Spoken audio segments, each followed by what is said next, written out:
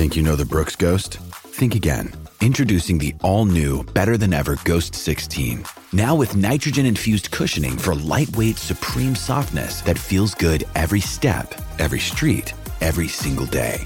So go ahead, take your daily joyride in the all-new nitrogen-infused Ghost 16. It'll turn your everyday miles into everyday endorphins. Let's run there. Head to brooksrunning.com to learn more.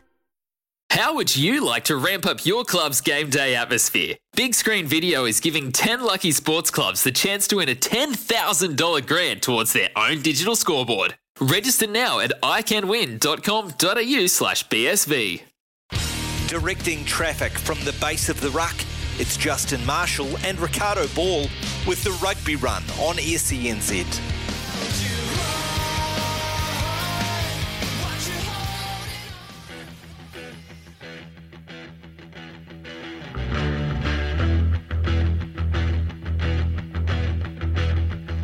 You need cooling, baby, I'm not fooling. I'm gonna send you back to schooling. Way down inside, honey, you need it. I'm gonna give you my love. I'm gonna give you my love. Oh, want a whole lot of love.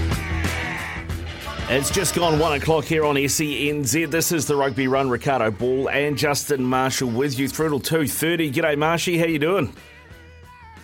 Good afternoon, Ricardo. Good afternoon to everyone joining us for the Rugby Run. I'm doing really well. I just got home this morning from the semi-final in Christchurch last night, which has secured Canterbury, obviously, a place in the final next weekend against a very fluid and impressive Wellington team at the moment. And what a great season for Bay of Plenty as well. Hell of a good story. Unfortunately, they have bowed out, but really good to see a province that is not a superpower really of, basically franchise-style rugby compete so well throughout the entire competition and equally get through to a semi-final and still play their part in a semi-final against a very good Canterbury side. Yeah, I thought they went really well. I mean, how much do you reckon they missed Caleb Trask, though? Because they left a few points out there earlier, didn't they, particularly in that first half? Yeah, they did. And that's the danger when you get to knockout rugby, that you probably go away a little bit from your DNA. When you lose a key player like Caleb Trask, who has been in sensational form for them, that certainly is always going to have an effect. But, I certainly feel that they still had the balance of the side that, has performed so well throughout the season. So, you lose one player, but you've got to plug that hole, and certainly think that didn't cost them the game. I believe that probably when they re-look at that, once they've got through probably a week of being on the Bears, which you tend to do after you've had a season and you're winding down, they'll probably regret the 40 minutes that the first 40 minutes that they played. I think they went away from what has made them good all year, which has been playing a certain style and playing, I guess with an attitude that you hear a lot of the players talked about after the game. And that attitude is about love training and playing in the bay, going fishing during the week. The environment we got is that we have is a great environment, and everybody just plays accordingly in terms of that, that expressive style of game. And they went quite defensive last night in that first 40 minutes and didn't accumulate or put Canterbury under enough pressure. So that would probably be their one regret, I think, out of the entire season. Did you think, early they actually dominated the Canterbury forward pack at set piece as well, yep, a bit? I mean, that'll be something for the Cantabs to be a little bit worried about, given how well the Wellington scrum went. Absolutely. Yeah, they'll look at that, though, Canterbury being the type of outfit that they are, and they do pride themselves in that area, whether it be the scrum or line out or more defence. That's a big part of their DNA is making sure that they have at least parity, and usually, if not more, when you think of any Canterbury Crusaders side. So they'll be a little bit hurt from the fact they got shoved around, particularly in that first half. And I thought they lost the breakdown in the first half as well. physically and technically. I thought they were off, and Bay of Plenty were much better in that area. So they'll address that as well. But it certainly probably reinforces to me that a side that was dominating in those 2 to 3 areas and had plenty of opportunities to kick down into the 22 and apply pressure in that half with a good scrum and a very good line out. They got some exponents here, Selby Ricketts, Minnow, they went to him a lot. Sangster's very good. They had great line out options with Arcoy as well. So the fact that they tried to kick long range penalty goals and instead of going out there and you've got to win semi-finals. You can't sit back and allow the opposition to allow you to win them. You've got to go out and grab the game by the scruff of the neck. So yeah, off the back of your point, when your set piece is going that well, flex your muscles, use it, and I don't feel that they did, and unfortunately that was always going to catch up with them because Canterbury were always going to get in at half time and probably get a bit of a telling off, a few chairs kicked around the changing shed, and come out slightly different in all of those areas in the second half. And you've got to get them when they're vulnerable because Canterbury teams will always adjust. Was this a statement to the All Black selectors as well from Fergus Burke? He was huge, wasn't he? A couple of show-and-go tries, kicked all the points, did everything right. Yeah, it's a good point, Ricardo. I think there was a few players out there that were unlucky not to be selected and a few players that were probably considered to be lucky. That front row battle was one of them. The Kurt Eklund, probably one of the unluckiest players to miss out on both the All Blacks and that AB's 15. And I certainly felt that he probably had the wood over both of his opponents, albeit I did think that George Bell, when he came on, was very, very good for Canterbury. He's a real prospect, and I think that's why he's going. But certainly Mafaleo as well. That front row of Bay of Plenty was very, very good. But yeah, then you look at where is the future, and why did they pick the side that they did? The All Black selectors, did they pick it because they wanted to just go win 2 games? To me, I think there's a big part of that side that is showing that in particular, because they've got 2 tough challenges. Because they know what they can get out of TJ and Brad. They know what they can get out of Damien McKenzie. They know what they can get out of a lot of players like Billy Harmon, even with the greatest respect. They know the types of players they are. They didn't, go and probably reward some players like Eklund, and then equally off the same, I guess, spinning wheel, Fergus Burke, who's, who is the next cab off the rank after Peter Feta. Is it Damien McKenzie? Or do we still need to see where these players... What I'm basically saying is putting Fergus Burke in that side, if he is the 4th or 5th best 10 in this country, I prefer them to do that than what they have done in the past with, say, Brett Cameron, and have the guy capped for the All Blacks. And it's like, right, but he's never ever played again. He's never ever been in the environment again. And that's across the board. The All Blacks were very guilty of doing that quite a lot, of giving guys test matches because they couldn't find out any other way if they could step up. And this is a perfect environment for them to do that, yet they've named a lot of players they know a hell of a lot about that aren't young. Yeah, it's not really a development team, is it? The fact that Bryce Heemer's in there at 33, and that's nothing against Bryce. He's had a really good season. This looks very much like we need to win next year's World Cup, so everybody that we take to the Northern Hemisphere, regardless of what squad, needs to be able to play in that tournament if needed. And is that smart, Ricardo? Because what's going to happen is there's going to be a mass exodus after the Rugby World Cup because of the age of the All Black squad at the moment. And so, you need to find out about guys like Fabian Holland, because there won't be any Whitelock and there won't be any Retallick. It's as simple as that. You know what you're going to get out of Scott Barrett, but, is that from the blind side of Lock? But is there any harm in taking him away instead of Patrick Tuipulotu, who they know everything about? Yeah. And I just wonder whether or not they probably got out of this side what they really required, which was stepping stone to, are these guys what we are looking for? And equally, do we have to give out test caps to find out if that answer to that is no? Yeah. And I certainly don't feel that we should be going down that pathway. No, and I think that's probably something that we haven't had for a long time, is this All Black development team or All Black 15, whatever you want to call it. And it needs to not just be a World Cup year thing, though. It needs to be something they invest in every year to bring that next tier through. 100% agree. Yeah. Yeah, and because of the lack of under-20s rugby recently because of COVID, there's been a little bit of a gap in our progression, and I love it because that's how I was basically looked into to get an opportunity to be seen to make my next step to the All Blacks. I went on the 1994 basically All Blacks. Well, I think we were called New Zealand A, or I can't remember what the hell we were called. We went to Argentina.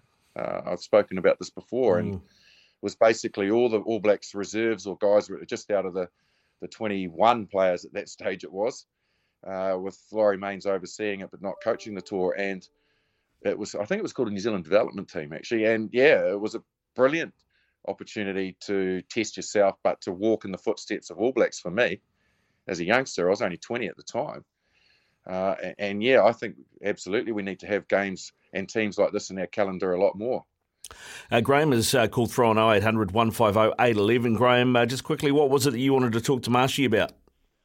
Oh, just a couple of things. I won't hold you up. I was at the game last night, of course, the Canterbury Bay of Plenty game. Yeah, I just reiterate what Justin said about Fergus Burke. I think he was really outstanding. Yeah, no, I'm very unlucky. Well, they've done a bit of inconsistency, but that's selectors for you. They do what they want to do, and but yeah, Fergus Burke really did put on a masterclass last night, and the Bay of Plenty loose forwards, did play well, but I think Tom Christie, especially in the second half, came into his fore. He's another one who I know there's a lot of Canterbury forwards in that New Zealand A team, but yeah, no, it was a good game. I mean, I thought Bay of Plenty would be tough, and yeah, I mean, I didn't expect anything less actually, and the game was, yeah, I was just really pleased with obviously Canterbury winning and getting through to the first final in 4 years. So yeah, no, you're one of the commentators, Justin. So you were there. No, just wondering off the back of what you said, Graham, about be interesting to get your thoughts because you've obviously seen his progression. Whether he's not a victim of the way that the thinking towards All Black loose forwards are going to be in the future, because he is off the mould to a degree of Richie McCaw. He's a tackling machine. He gets over the ball. He carries a bit, but in general, he's not old school, but he's that stereotypical genuine open side flanker, and that's the position he plays. Rather than be big, strong. Carries hard, but probably doesn't get as many turnovers, which is where the evolution of loose forwards has gone. Do you think that's because I can't think of any other reason he's not on that? Well, yeah, I think you're right. Yeah, he's in too good a form. Oh, yeah, I think you're right. I think stylistically you've summed him up very well, and yeah, they've sort of gone with multi-purpose type sevens. I mean, Ethan Blackadder got used. I mean, we've all got a lot of time for him, but he was playing seven sometimes for the Crusaders before he got injured. They moved him around quite a bit. Actually, Tom played a lot, but yeah, they depending on the opposition. With the Crusaders, they had Tom Christie sometimes at seven, and sometimes it was Ethan Blackadder from memory.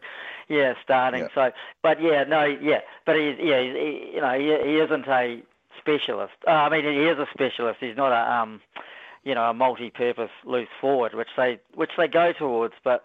I think against really good opposition, like the English and French, all the ones we talk about, New Zealanders talk about obsessively all the time, getting those turnovers is important and having that core role, which Tom Christie does play. So, I mean, Billy Harmon's playing well, but he's a bit more of a ball carrier. But I think the thing with Christie that we'll find is he's just a bit too small. At the end of the day, he's 6'1", 105 kilos, and the guys he's going to be competing at international level are going to be 2 to 3 inches taller, and they're probably going to be about 10 kilos heavier, and that's going to make a big difference.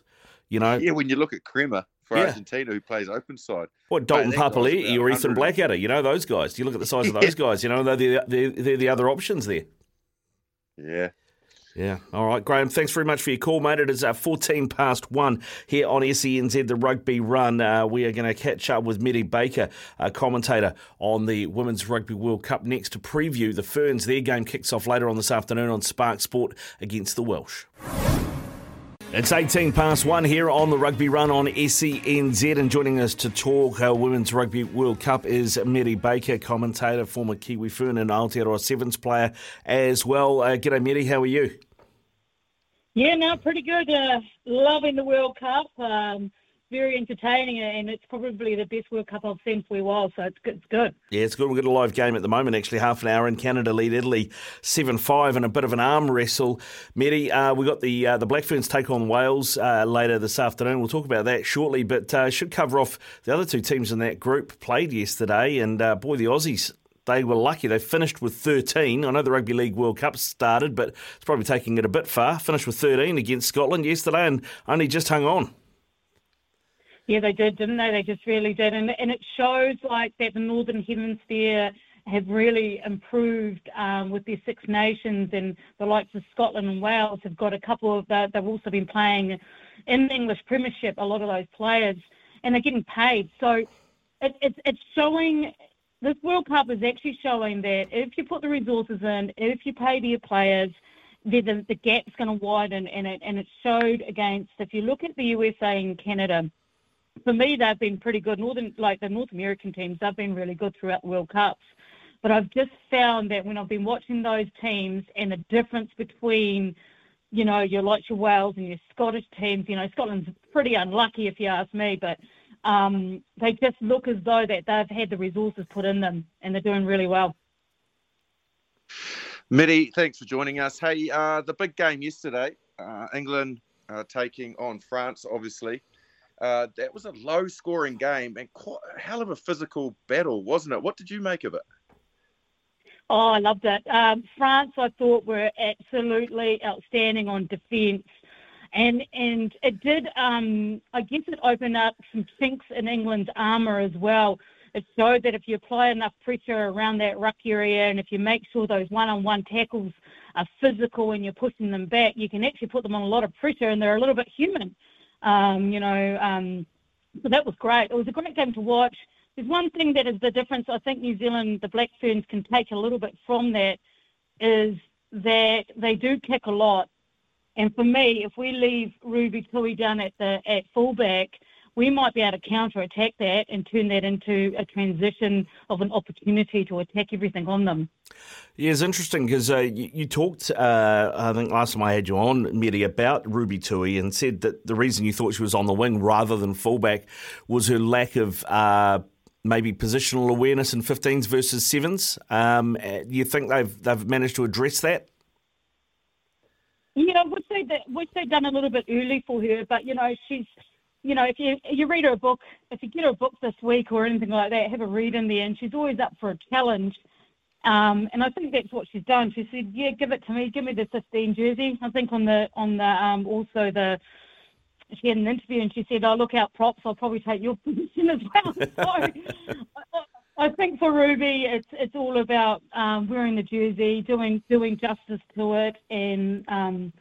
Yes, I think they need to leave her there for the rest of the tournament if they're going to do it. Leave her there for the rest of the tournament so she can get those games in, because as those games get a little bit harder, you're going to come up against teams like the French and maybe England who kick a lot. And that's where I think we might, if Ruby can get that right, she'll be able to counter-attack that.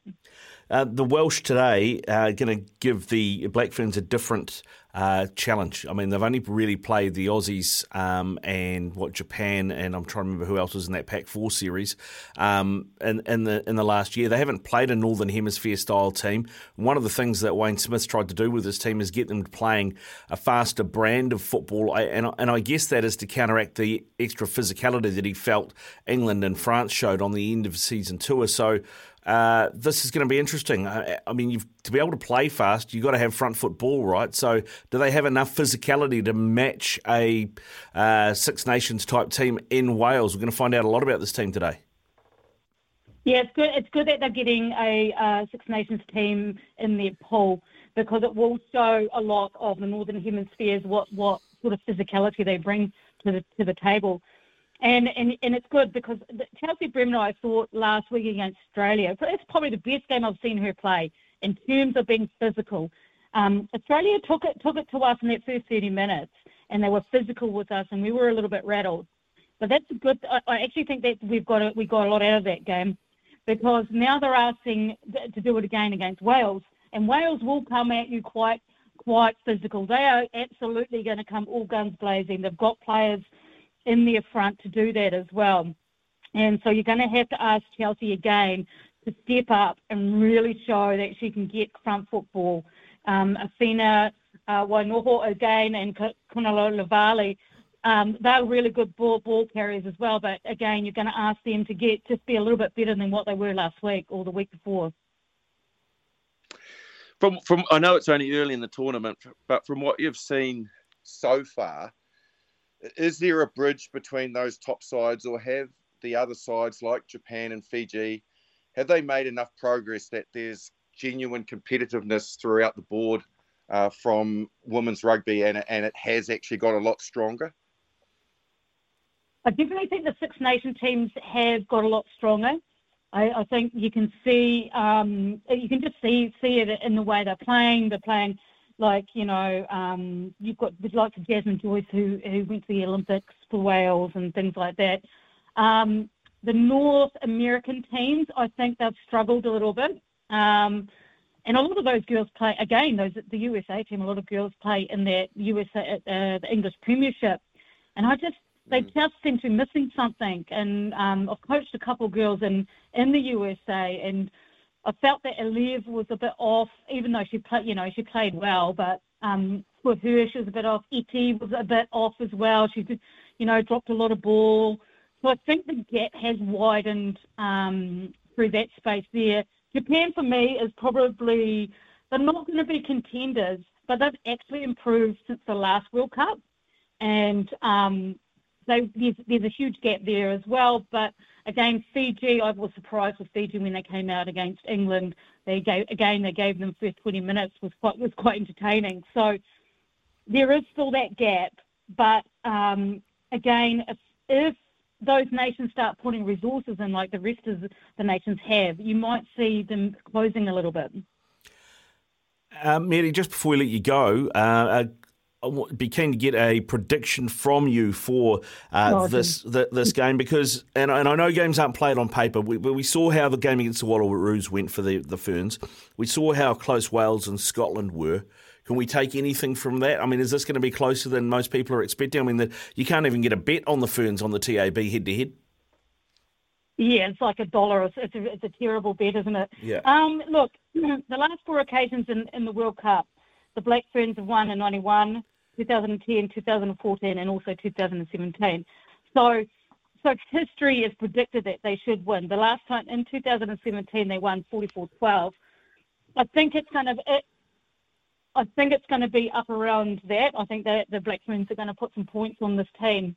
But I don't think it's going to be an easy points, because I think the first 20 minutes, Wales are going to come out and actually try and beat them up. And this is a good opportunity for the Black Ferns to show that that they can handle that physicality by still going through the middle, by trying to find that space just behind the ruck area, and then using their back three to score some points. There you go, the Ferns 13+, according to Mary Baker. That's what you just said, Mary. We'll hold you to that, mate. We'll hold you to that. Hey, go and enjoy those games this afternoon, mate, and thanks very much for your time. Okay, thanks, guys. Cheers, Mary Baker there, talking Black Ferns. That kicks off on Spark Sport at 3:15 this afternoon. It is 1:27 here on the Rugby Run on SENZ. When we come back, Tony Johnson joins us. He wants to talk All Black 15 and the NPC semi-finals. 28 away from 2 o'clock here on the Rugby Run. This text through on 8833 from Ken. Hey, Ricardo and Justin, my boys turned in a shocker on Friday, but Wellington were brilliant and Bayer Plenty played well. Also, not sure on some of those Canterbury forwards named in that All Black 11. But anyway, well done, Canterbury. Should be a great final. Cheers from Ken. TJ, I know you would have watched that game and you called the Canterbury game. But as a Harbour fan, you must be or somebody who has Harbour allegiances, should we say, you must be feeling a little bit like Auckland left it all out there in that game and then didn't turn up for the semi-final, which was a bit disappointing. Yeah, Harbour ratepayer. Good afternoon, fellas. How are you? Good, mate. Yourself? Yeah, good. But it's sort of kind of reflective of Auckland's season, really. They've been a bit flaky. At times they've been really good, and then they've come up short at other times. And in the end, they were just outplayed. Look, there's something really compelling about Wellington at the moment. I think we're going to have a great final. Wellington at the moment are just full steam ahead. They're playing with so much confidence. I think it's the best balanced Wellington team that I've seen for a long time. You've got the veritable mix of, you've got some old heads in there, the likes of Pet Cowan, Dominic Bird. I guess you'd almost put Julian Savia in that category as well, Jackson Garden-Bishop, and you've got some astonishing young talent as well, confident young talent, Reuben Love, Peter Lakai, who's just been lights out. So to me, Wellington just overpowered them, and Auckland just didn't have any answers. Hey, TJ, thanks for joining us today, mate. I know it's a travel day for you and a Sunday, and I hope you managed to seek out that glass of red wine that you're so feverishly looking for the last time I saw you last night. But you spoke last night in the commentary about the game in 2000.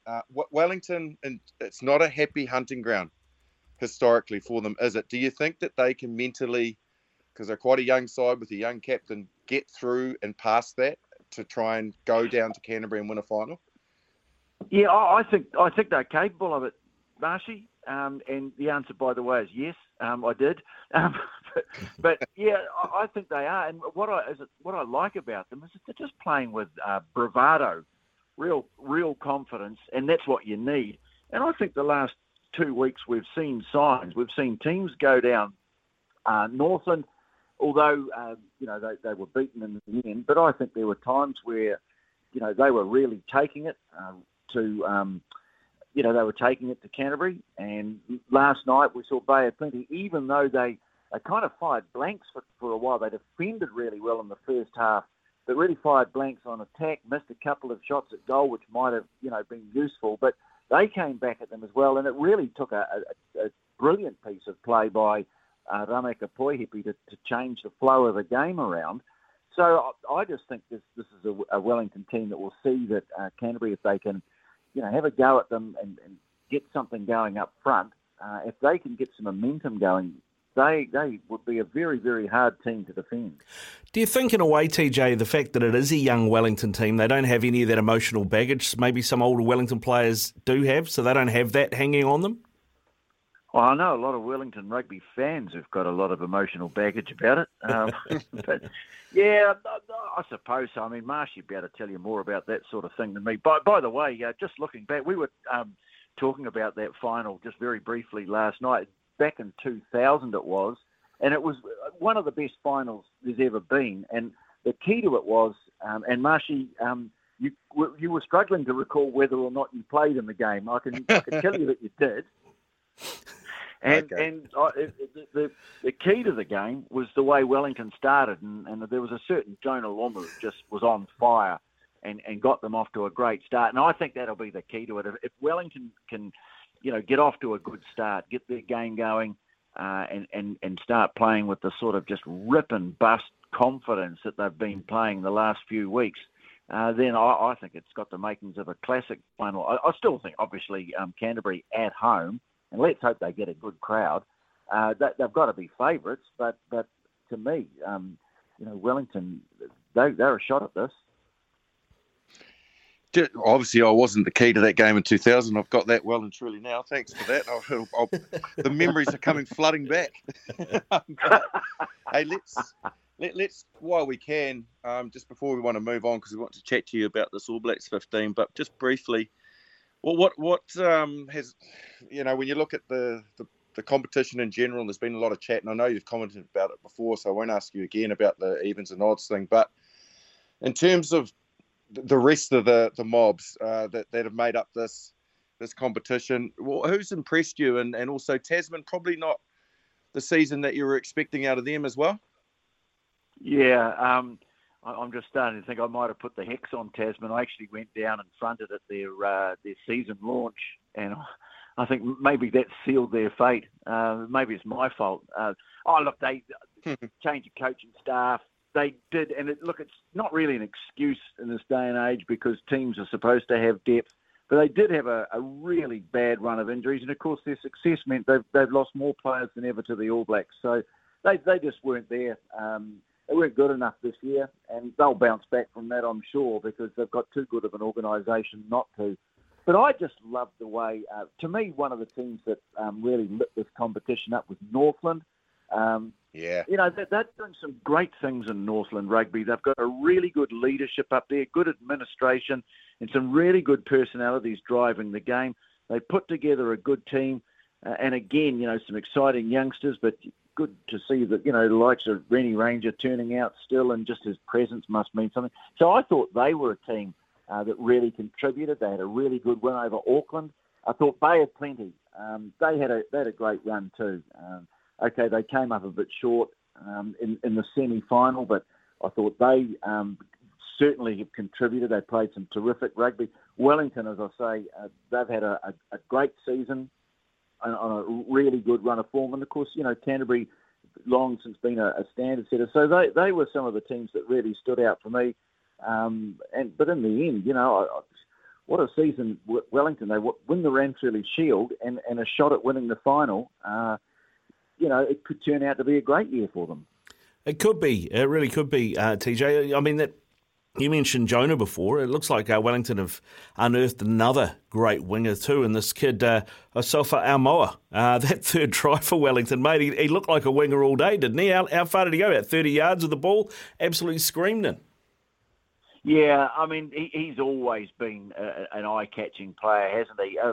And that's where he's best, when you get him into a little bit of space. He's hellishly hard to stop. I mean, there are still obviously areas of their game that they want to work on, but you'd have to think. Although there's quite a good crop of young hookers coming through. I've been really impressed. George Bell came off the bench last night, and the first movement they had, he handled the ball about 4 or 5 times in it. So there's plenty of challenges around, and it seems like they want to hang on to Cody Taylor and Dane Coles through to the World Cup because of their vast experience next year. But there's a real crop of young hookers, led, of course, by Samasoni Taukeiaho, ready just to kind of step into the breach that those two have dominated for the last 5 or 6 years.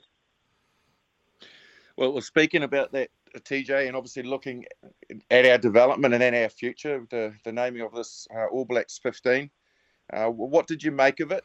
Do you think that they're playing enough games? And what did you make of the selection process and the players that are going? I'm not sure I know what I make of it, Marshy. Is it first of all, I'm not all that keen on it being called the All Blacks 15. I know that they have, commercial imperatives and whatever, and they've got to keep the brand out there. But to me, it's not an All Black side, and I personally don't think it should be called that.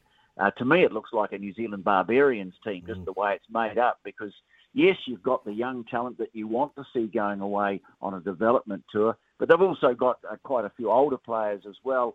And, look, there's nothing wrong with having the experience of, say, TJ Perenara there to lead the side, rub off all the things that he's learned over the years. But Bryce Nielsen's had a great year. And he's a terrific player, great bloke, and that. And I'm not knocking. He's 33 years of age, and I it's just an interesting selection to me. It asks the question, what is this team supposed to be about? I'm just sort of not quite sure. And the other thing, it's a hell of a long way to go to play just 2 games now. You'll remember, Marshy, going back to 2000, there was an All Black tour, And at the same time as the All Blacks were playing mainly in France, I think there was Japan and then France for a couple of games and one in Italy, there was a New Zealand A team over there. It just happened to be under the leadership of Darren Shand, manager, and Robbie Deans and Steve Hansen, while they were still good buddies, coaching the team. And that launched a whole bunch of careers, Mills Muliaina, Jerry Collins, Chris Jack, players like that. And, it really served a purpose. But they played 4 games. These guys are going all the way over there to only play 2.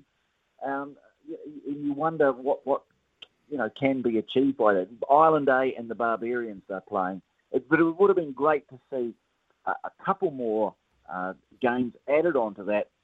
And I also think, too, I just think there's some players desperately unlucky not to have been included. We talked about Kurt Eklund last night. Manaki Selby Rickett is another one. Sean Stevenson's another one. And poor old Peter Gus Soakula, who early on in the year was a Test All Black, and now he can't make either of these sides. Very valid points, and I agree with you on all of them. Here's one for you then.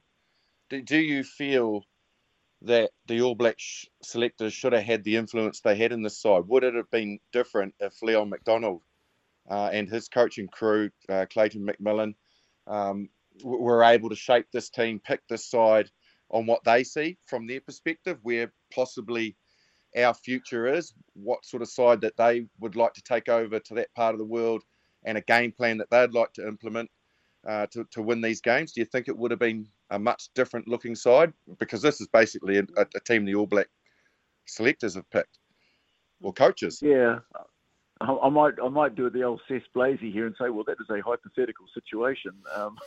Try and duck it. I might duck it. Yeah, I mean, you look at 8 Canterbury forwards in the mix, Marshy. You'd have to think that Jace Ryan had a wee bit of influence on the selection. Yeah, I think you're right. To me, if you're in charge of coaching a team, like, why wouldn't you be allowed to select it as well? I mean, I know why they'll want to have certain players in the mix, and the other thing too is that if they have injuries, and I mean, they've only got 35 players on this All Black team, so if they get an injury, what do? Do they call in someone from this team, or they just try and guts it out with 34, as Nisbo once said? So I know, for example, in 2000, I think Dion Waller got called out of that what was called the New Zealand A team, which is probably a more appropriate tag, and he got called into the All Blacks. So there might be a bit of that comes into the thinking as well. There might be a bit of messaging to some of these guys. Look, you're not in the All Blacks, but we still really like what you bring, and so we've put you in this team, even though you might be around the age of 30, 31, that sort of thing. So there might be some of that thinking in it as well.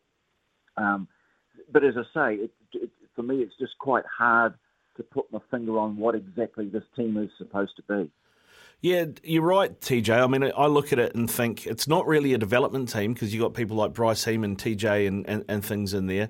It feels like it's just we need that exterior of players to have some games before the World Cup, and that's what we're going to do. If that is the case, who's the unluckiest not to be going? Well, I think we talked about it last night, and I certainly wasn't firing a shot at the guys who have been selected, and two of whom were playing last night, Brodie McAllister and George Bell. But as I say, to me, what else could Kurt Eklund have done this year to get selected in one of these teams? I mean, to me, I would have had him close to the All Black side. He had a really good Super Rugby campaign with the Blues. He's been terrific for Bay of Plenty. He plays like a loose forward, carries the ball really well.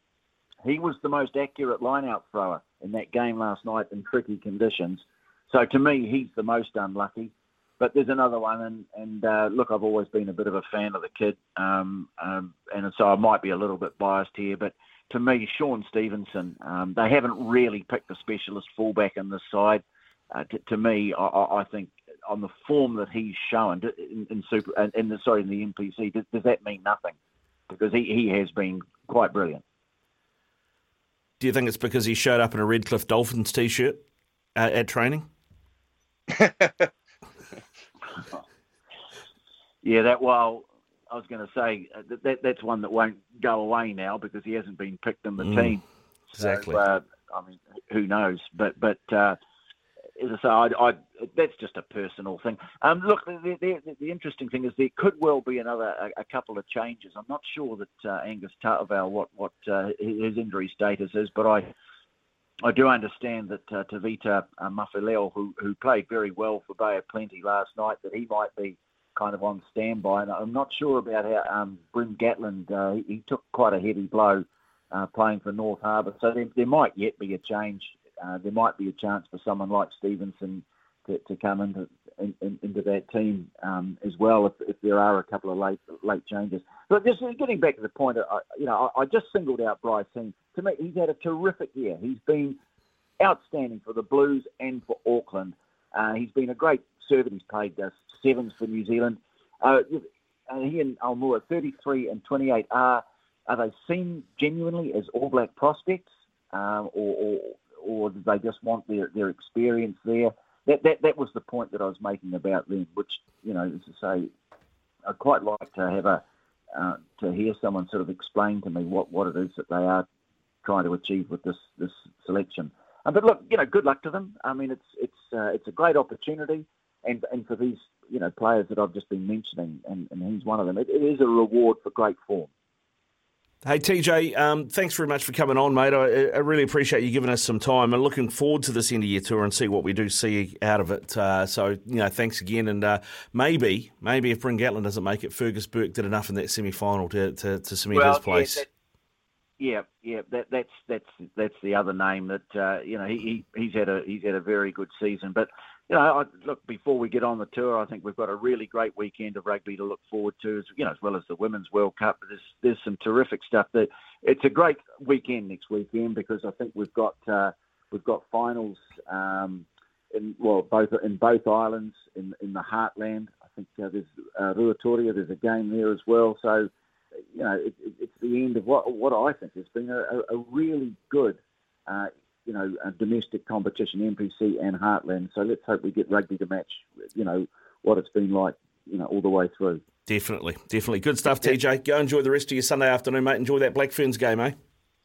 Okay, guys. Cheers. Tony Johnson there with us, talking NPC and that All Blacks 15. It is 10 away from 2. It's 6 away from 2 here on SENZ, the Rugby Run with you through till 2:30. After that, we cross to Wellington for live coverage of the Wellington Phoenix Central Coast Mariners. I just wanted to quickly get a reaction from you, though, Marshy. I don't know if you would have seen it, but the fact that Ngāti Porou East Coast last year snapped a New Zealand record losing streak, and then this year have made the Lahore Cup final. They're going to host it. That is a massive turnaround. Oh, it certainly is. And I think probably in the last decade, you'd have to say, regardless of having bad seasons or good seasons like they've had this year, that they're kind of a big success story. The entertainment sort of team of provincial rugby. They've just got such a great following. They've had some former All Blacks turn out in their colours. And I think, that it epitomises basically really what grassroots rugby in New Zealand is all about. And when the team can be successful and, host semis and finals at home, it only reinforces that the greater good of the game is actually winning. And, to have a massive turnaround like that is absolutely brilliant. That'll be one hell of a game. My goodness gracious me, it will be. Yeah, be fantastic. They go head-to-head with Mid-Canterbury next weekend. We're going to continue our rugby chat in the next hour on the New Zealand, the All Black 15, I should say. We'll talk Rugby World Cup, and we will talk NPC, Heartland and things as well, plus your calls. If you've got something you want to throw in the mix, 0800 150 811, 0800 150 811, the Rugby Run with you through till 2:30 on SENZ.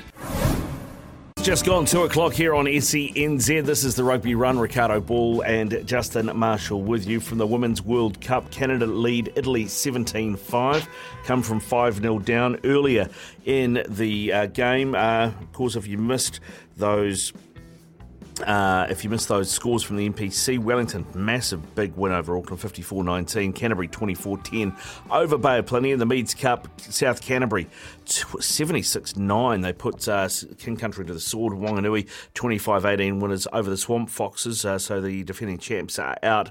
And in the Lahore Cup, it's Mid-Canterbury beat North Otago, 31-15. Well, Ngāti Porou East Coast were too good for Horowhenua Kapiti, winning 37-30.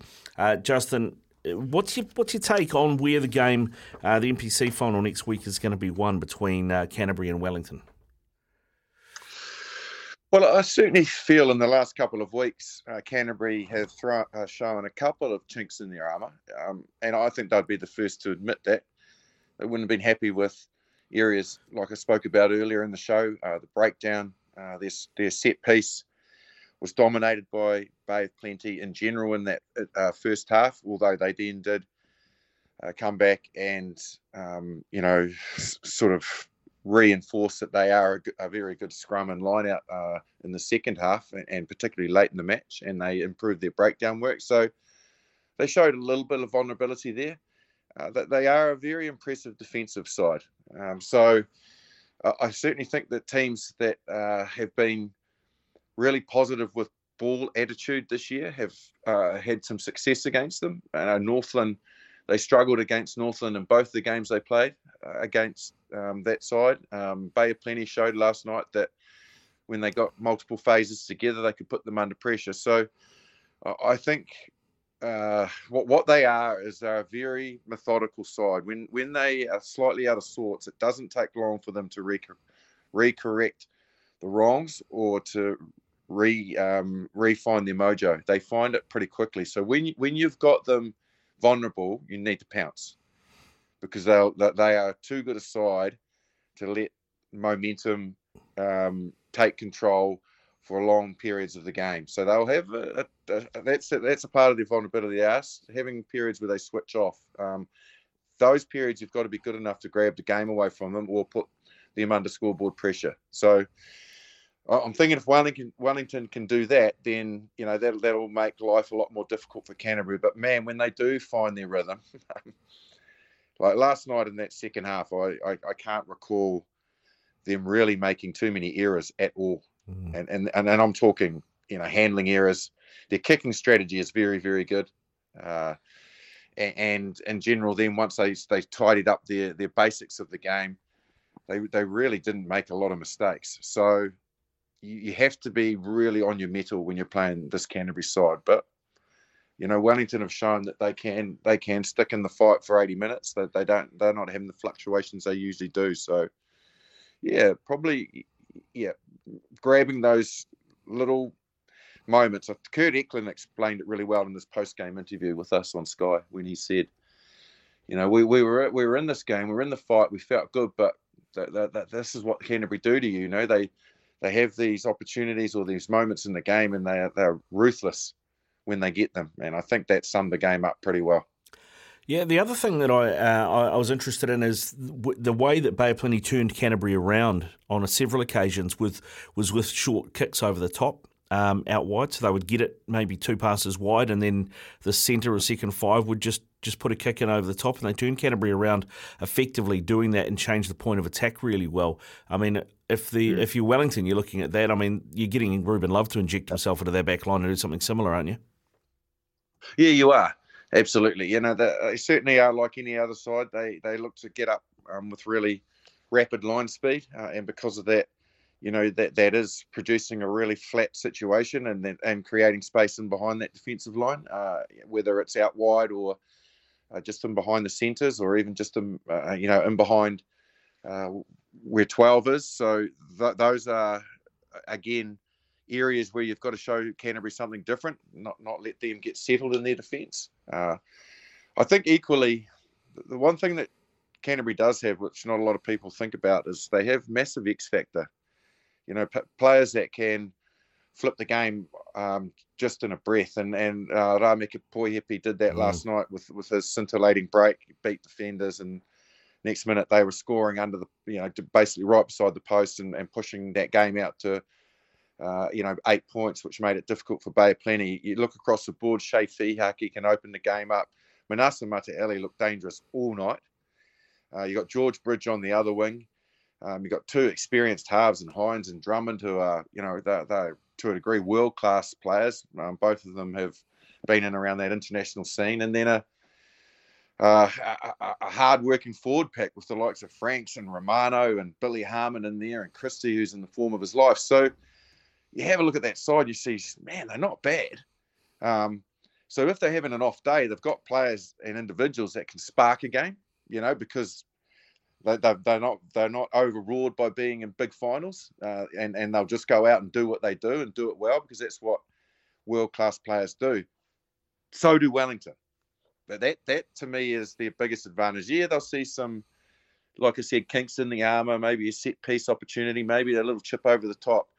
But in general, they need TJ Perenara to do something inspirational. They need Julian Savia to create something out of nothing.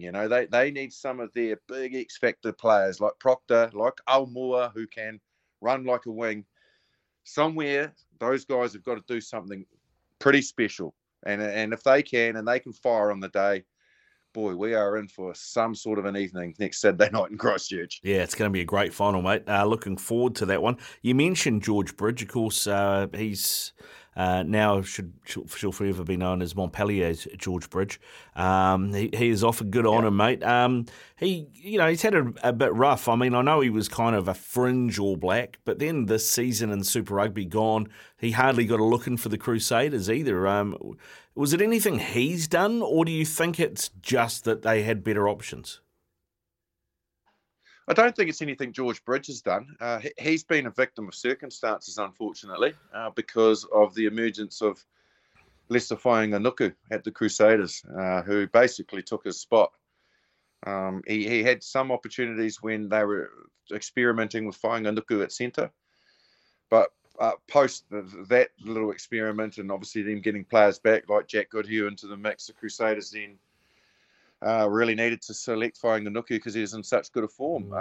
And because of that, George Bridge, he became a bench player and at times not even out on the field. And when you're not playing Super Rugby week in, week out, you lose your rhythm and you lose your momentum, and then you get thrown an opportunity out of nowhere. And the guy that you're trying to sort of beat out of the jerseys in sensational form, it's very difficult to try and do something quite spectacular or have consistently a couple of unbelievable games to try and change the coach's mindset, because he's a different type of player than what Whainganuku is, and he's a different player than what Sevu Reece is. So, look, would George Bridge be going to Montpellier if he was playing for the Highlanders? Would he still be in the All Blacks if he was playing for, say, the Highlanders, who were a bit short in their outside backs, and there was an opportunity maybe for him to go there? Possibly not. Would we still have been seeing the best out of him because he's still a high-quality player? Yeah. But unfortunately, this is the problem with that Canterbury system, that they have a lot of players that could probably command starts across the rest of the country that don't often even get on the bench. And I think that's the problem. That's been the issue with George Bridge. He obviously would have had, when it became aware that he was looking to move on from the Crusaders, options to go within New Zealand to other franchises. But I think he's then probably looking at the fact that he could command a hell of a lot more money now that he's not an All Black, which would have made up a big part of his salary in the last 2 to 3 years. That's no longer there by going further afield. Yeah, it's interesting. I talked to him on Friday and asked him about, the Highlanders. Surely you'd walk into that team, or even I'd heard Stephen Donald had mentioned the Chiefs had chats to him.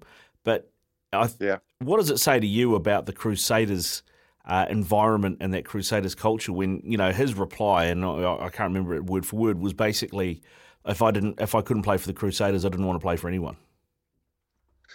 Well, that's stereotypical of the way that the Crusaders create that culture. And I tell you what, it was a hell of a big crowbar that they had to find, or basically probably get somebody to make to get underneath Luke Romano to make him move. Yeah, quite possibly 4 to 5 years ago, he should have moved on because, but he just loved that environment and he couldn't see himself anywhere else. I think the fact that he had a former Crusader coach as well, approach him and say to him, hey, you can play week to week with me, and hey, it's not too bad out there with what I'm creating. You'll still be able to go hunting, mate. You'll still be able to do the things you love to do, but you'll find yourself playing more footy. But it took a lot to move him, and I think someone like George Bridge is the same.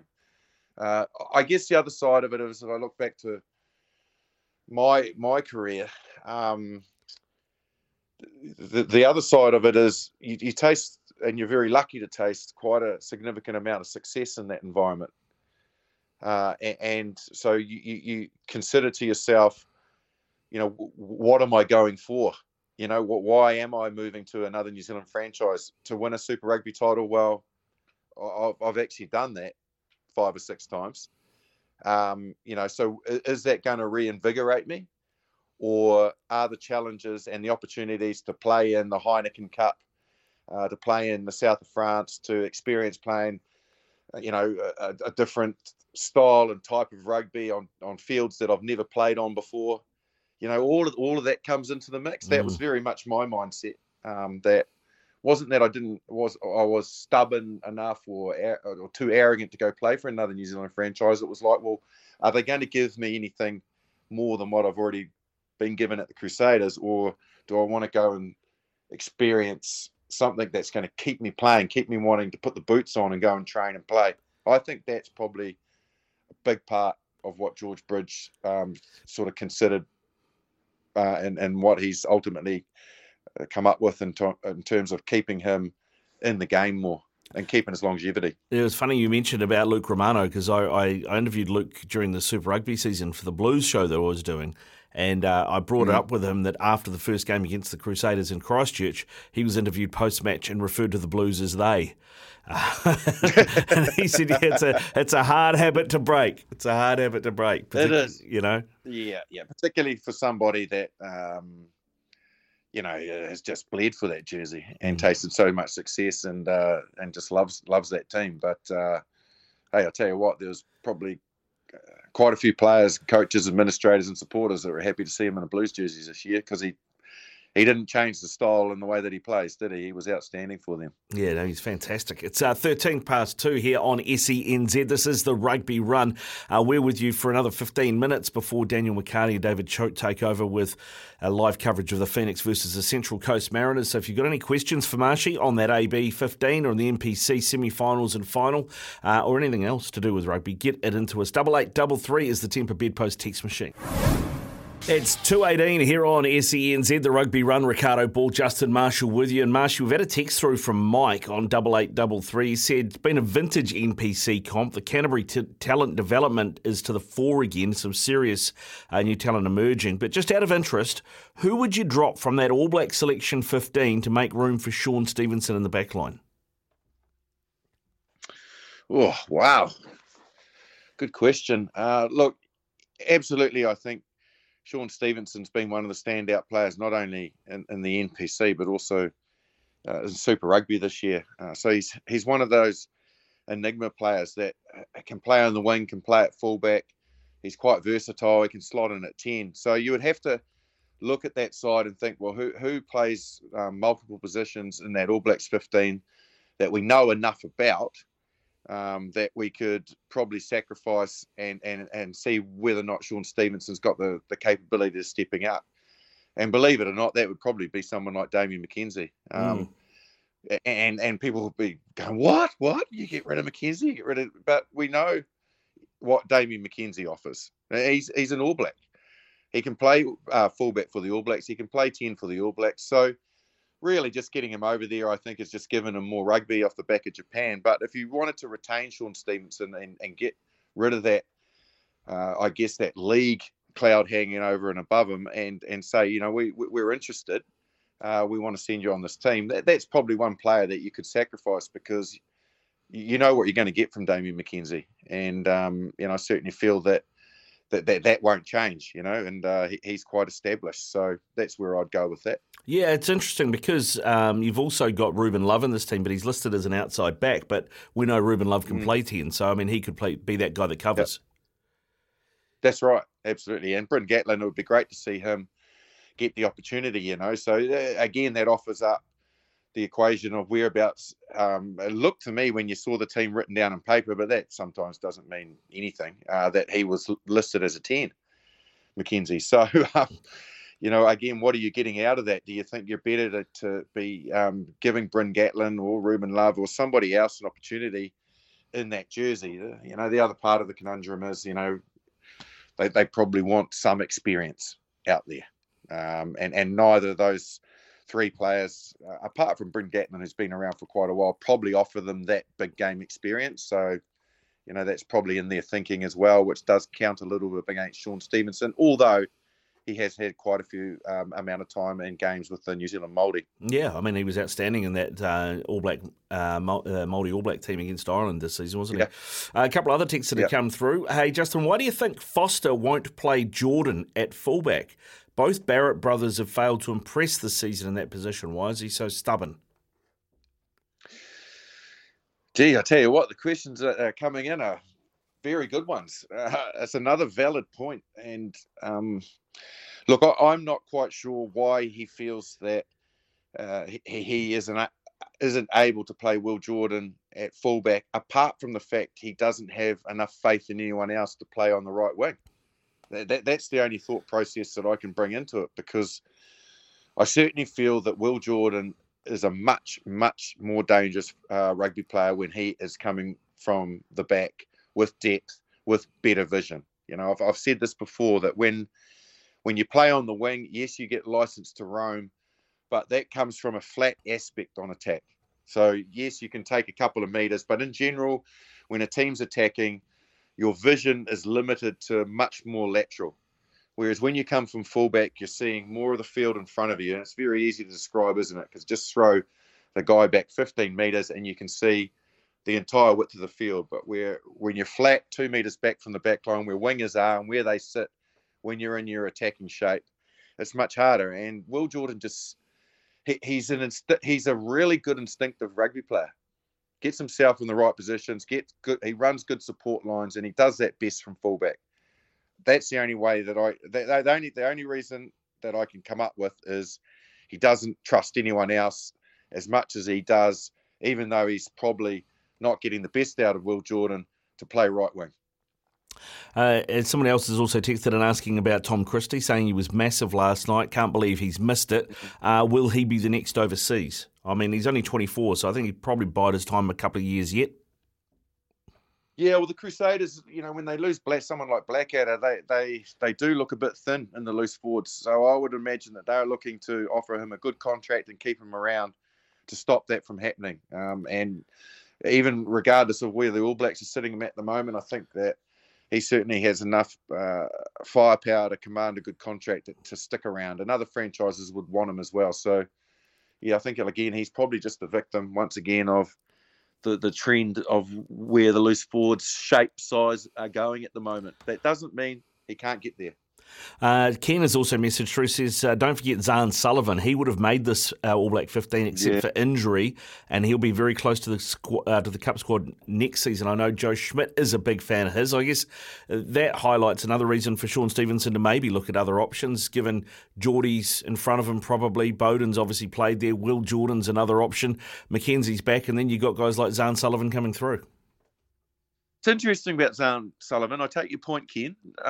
Absolutely. And again, another guy that's had a great season, and unfortunately we haven't seen a full season out of him, which would have been brilliant, and he could have forced for that side. But I see him very similar to Sean Stevenson in the way he plays. He kicks a lot more, and has probably got a better kicking strategy coming from the backfield than Sean Stevenson, but he's probably not got that slight X factor, that footwork that Stevenson has. But I would imagine that if it boiled down to it and he was fit, it would be a situation where those two were like for like, and we're basically going for the same spot, which means that if they were going to be considered, both of them, that someone else in the mix would probably be missing out. Probably someone like Bryce Heem, who again know enough about and the age that he is. But they obviously haven't gone down that pathway for either. Well, obviously Sullivan's not fit and available, but for Stevenson. So if he was going to be in the frame, I think he'd be in the same frame and mindset as Stevenson. Yeah, and I know Zahn Sullivan, I talked to him during the Super season as well, and he sees himself very much as a 10, which is interesting, because that's where he played all his schoolboy footy. Yeah, and a big concern is the amount of time that a lot of our players that feel that they are a 10 are playing out of position. Look at Peter Feta, with the Blues. Like a lot of these guys are not getting the time that they need in the right jersey if that's their jersey. And Mackenzie's another prime example of that. Yeah, he is indeed. Hey, this has been the Rugby Run on SENZ. Marshy, thanks for your time, mate. Go well. Enjoy your afternoon. I will. Thanks, everybody. Enjoy your afternoon of sport. Go the Phoenix. Go the Phoenix. Yeah, that is up next right here on SENZ with David Choate and Daniel McCarty. For logbook servicing you can rely on, you need to make the right choice. You need trained professionals who are fully qualified to service your car according to manufacturer's specifications. For real peace of mind and a nationwide warranty, book in or book online at repcoservice.com.